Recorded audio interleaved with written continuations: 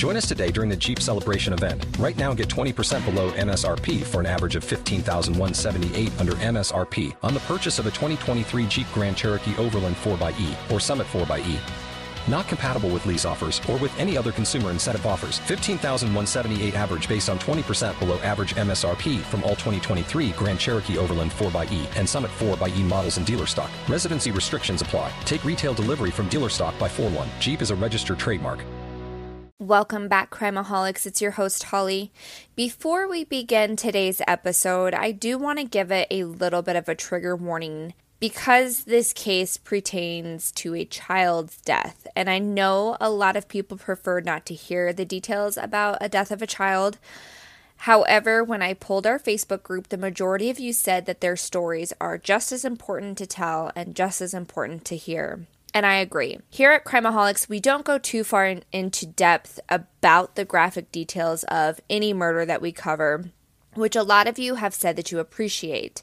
This case will be nothing different. So if you're one who is on the fence about listening to cases pertaining to children, I can assure you that there won't be too many graphic details. But please feel free to skip over this episode. We completely understand and we won't hold it against you.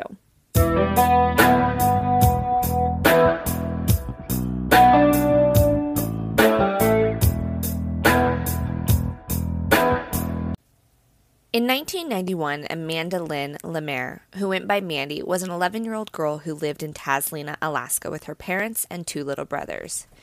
Taslina, Alaska is a small town that is just over 3 hours northeast of Anchorage. Now, when I say small town, I mean really small. In 2010, the population of Taslina was 297, which was quite the increase because it was only 149 people in 2000.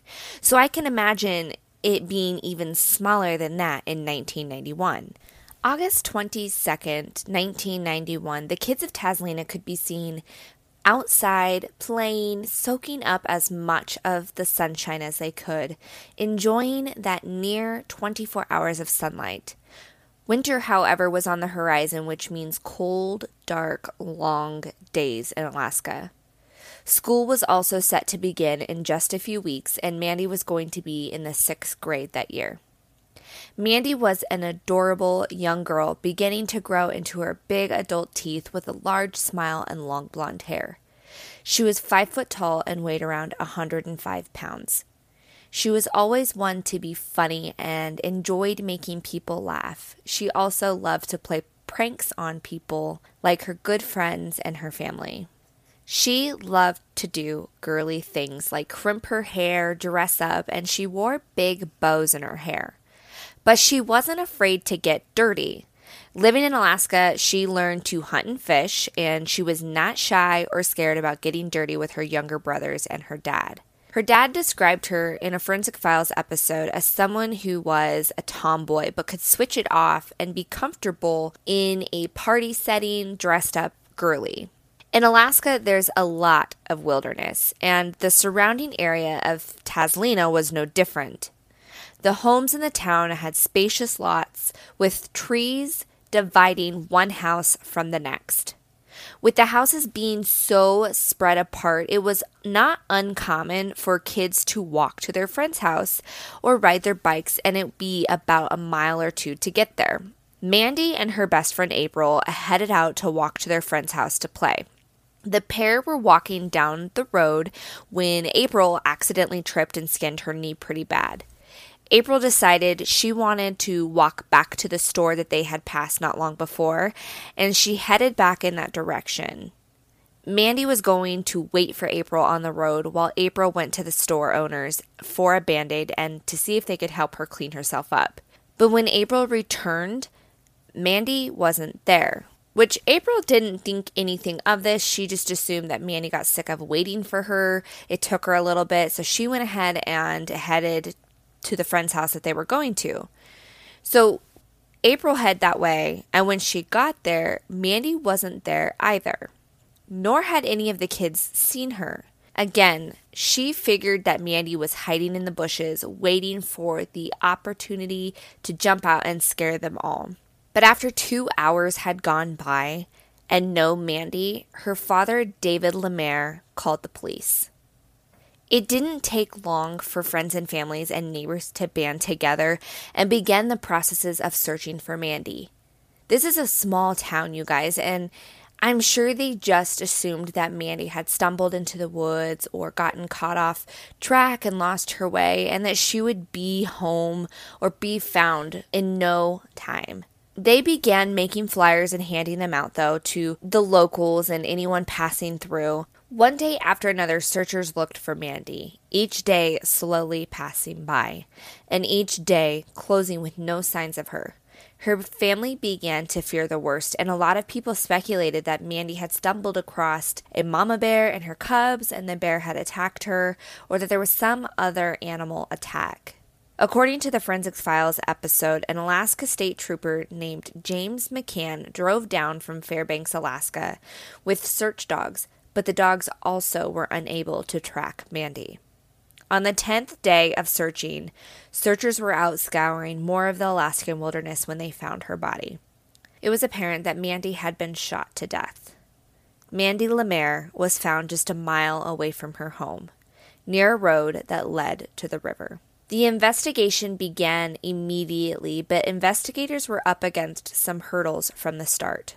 It had been raining for several days after Mandy had disappeared, and as we know, the rain can wash away crucial evidence, such as possible footprints, tire tracks, or anything else that may have been left behind by Mandy's killer. It was apparent to investigators, though, that little Mandy had been alive when she was left out there in the muddy, wooded area of Taslina.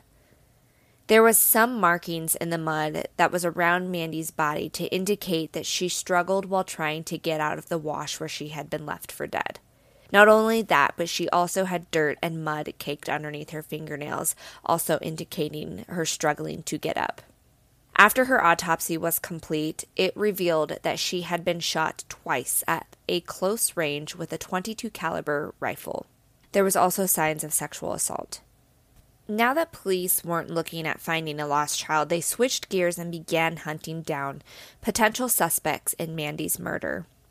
According to the Forensic Files episode, a police informant came forward and pointed the finger at a construction worker named David DeForest. He claimed that David was practically obsessing over this case with Mandy and talked non-stop about it at work, which we know from watching all of our crime shows and listening to podcasts that that's kind of sometimes a red flag.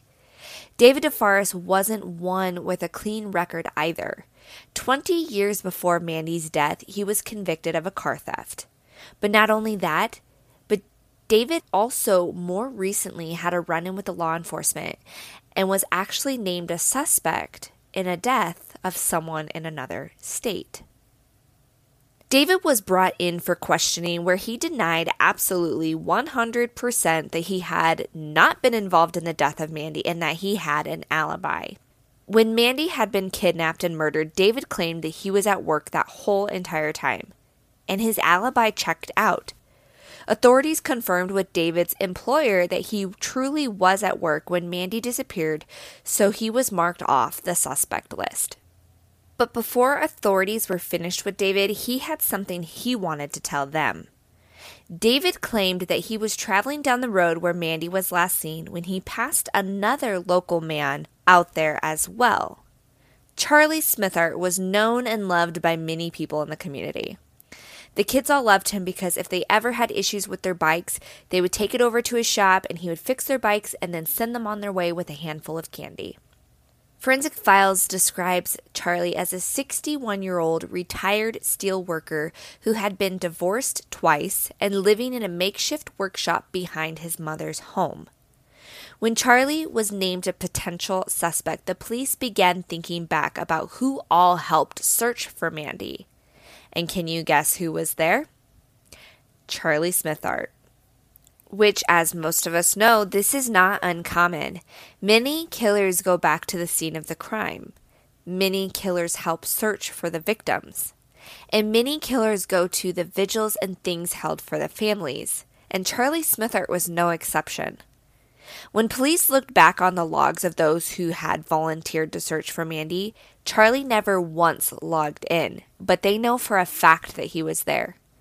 When Charlie got brought in for questioning, he absolutely denied being a part of Mandy's murder, and that's no surprise there to me, as I'm sure it's not there for you either. He did, however, say he had an alibi. Charlie Smithart claimed that David DeForest must have been lying about seeing him out there because he was at home with his mother watching television, which his mother backed up and confirmed that Charlie was there and that the two of them enjoyed the afternoon and early evening watching shows together.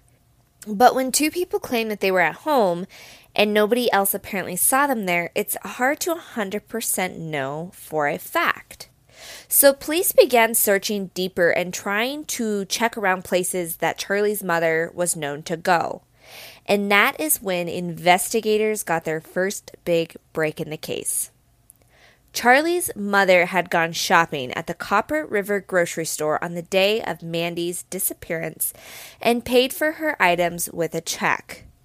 The time and date for both the register tape and the check were both marked for August 22nd, 1991 at 3:17 p.m. She had claimed that she was home during this time watching TV with Charlie, but clearly she was actually at the Copper River grocery store. This revelation completely demolished any possible alibi that Charlie was trying to claim that he had. While investigators were vigorously working on building a case against Charlie, criminalists in Anchorage were trying to gather any potential evidence that was left behind on Mandy's body that had not been washed away from the rain. It was then that investigators got their first real clue.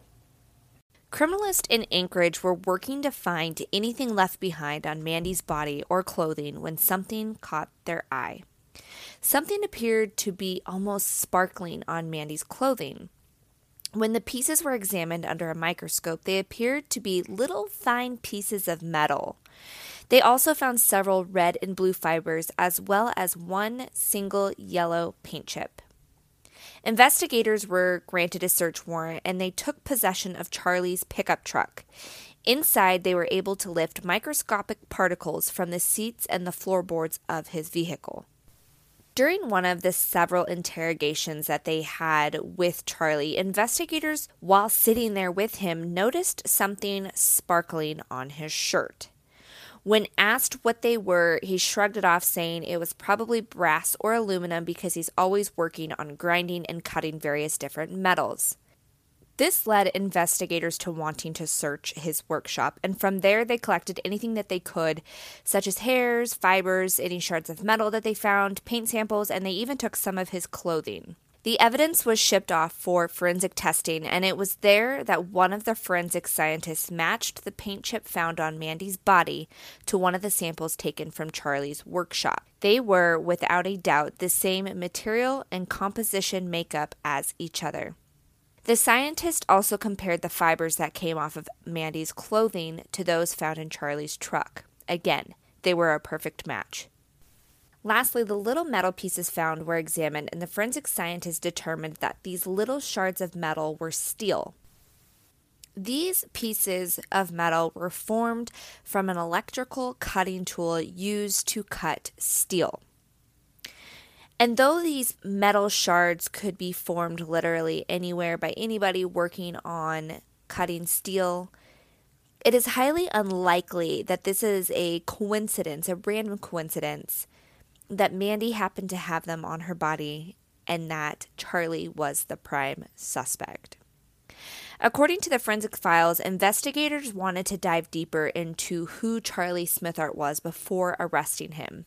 They flew to California to meet Charlie's daughter.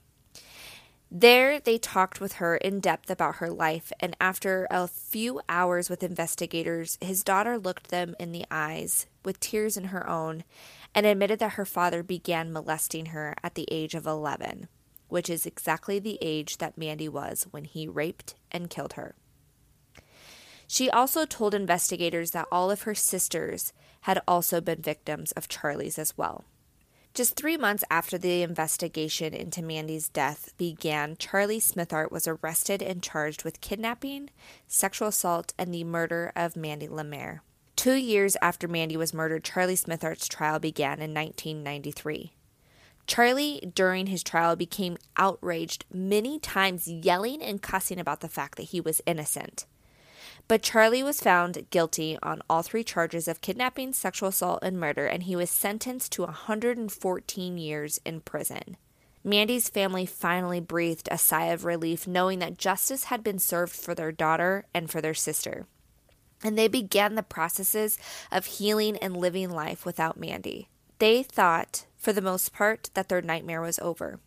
But 6 years later, the Alaska Supreme Court overturned the verdict in Charlie's case and demanded that a retrial would happen because evidence the defense wanted to introduce into the trial had been denied, and they felt that it was wrongfully done. The Anchorage Daily News reported that Charlie was never released from prison while awaiting retrial, but unfortunately he died of lung cancer before the new trial could be held, which unfortunately also means that his charges were automatically dismissed. Which, if you've never heard of this happening, it happened in the Aaron Hernandez case where his charges were dropped when he was going through the appeal process and he committed suicide. Essentially, the charges, the record, everything of it essentially gets wiped clean like it never happened, which is extremely frustrating for families and almost feels like a slap in the face. Mandy's father's grief really took over him, and he struggled a lot with the death of his only daughter. His marriage to Mandy's mother disintegrated, as we often see in these cases, and after 13 years of marriage, they called it quits. After living years in grief, David finally turned his grief into a new passion. Anchorage Daily News reported in 2016 that David began a ministry for men called Copper River Float Ministry based out of Glen Allen, Alaska in 2000. He had also remarried in 1997. He does everything that he can to turn his grief into something positive and become a light in other people's lives. If you are not already a part of our Facebook group, make sure you search us on Facebook at Crimeaholics Podcast Discussion Group, because I will have all information pertaining to this case in our group, as well as pictures of Mandy herself. You can also follow us on Instagram at crimeaholics.podcast, and be sure to hit subscribe on whatever preferred podcast platform that you like to listen on so you're notified every single time we go live with a new episode. Crimeaholics, that's all I have on this case about Mandy Lemaire. Until next time, be aware and take care.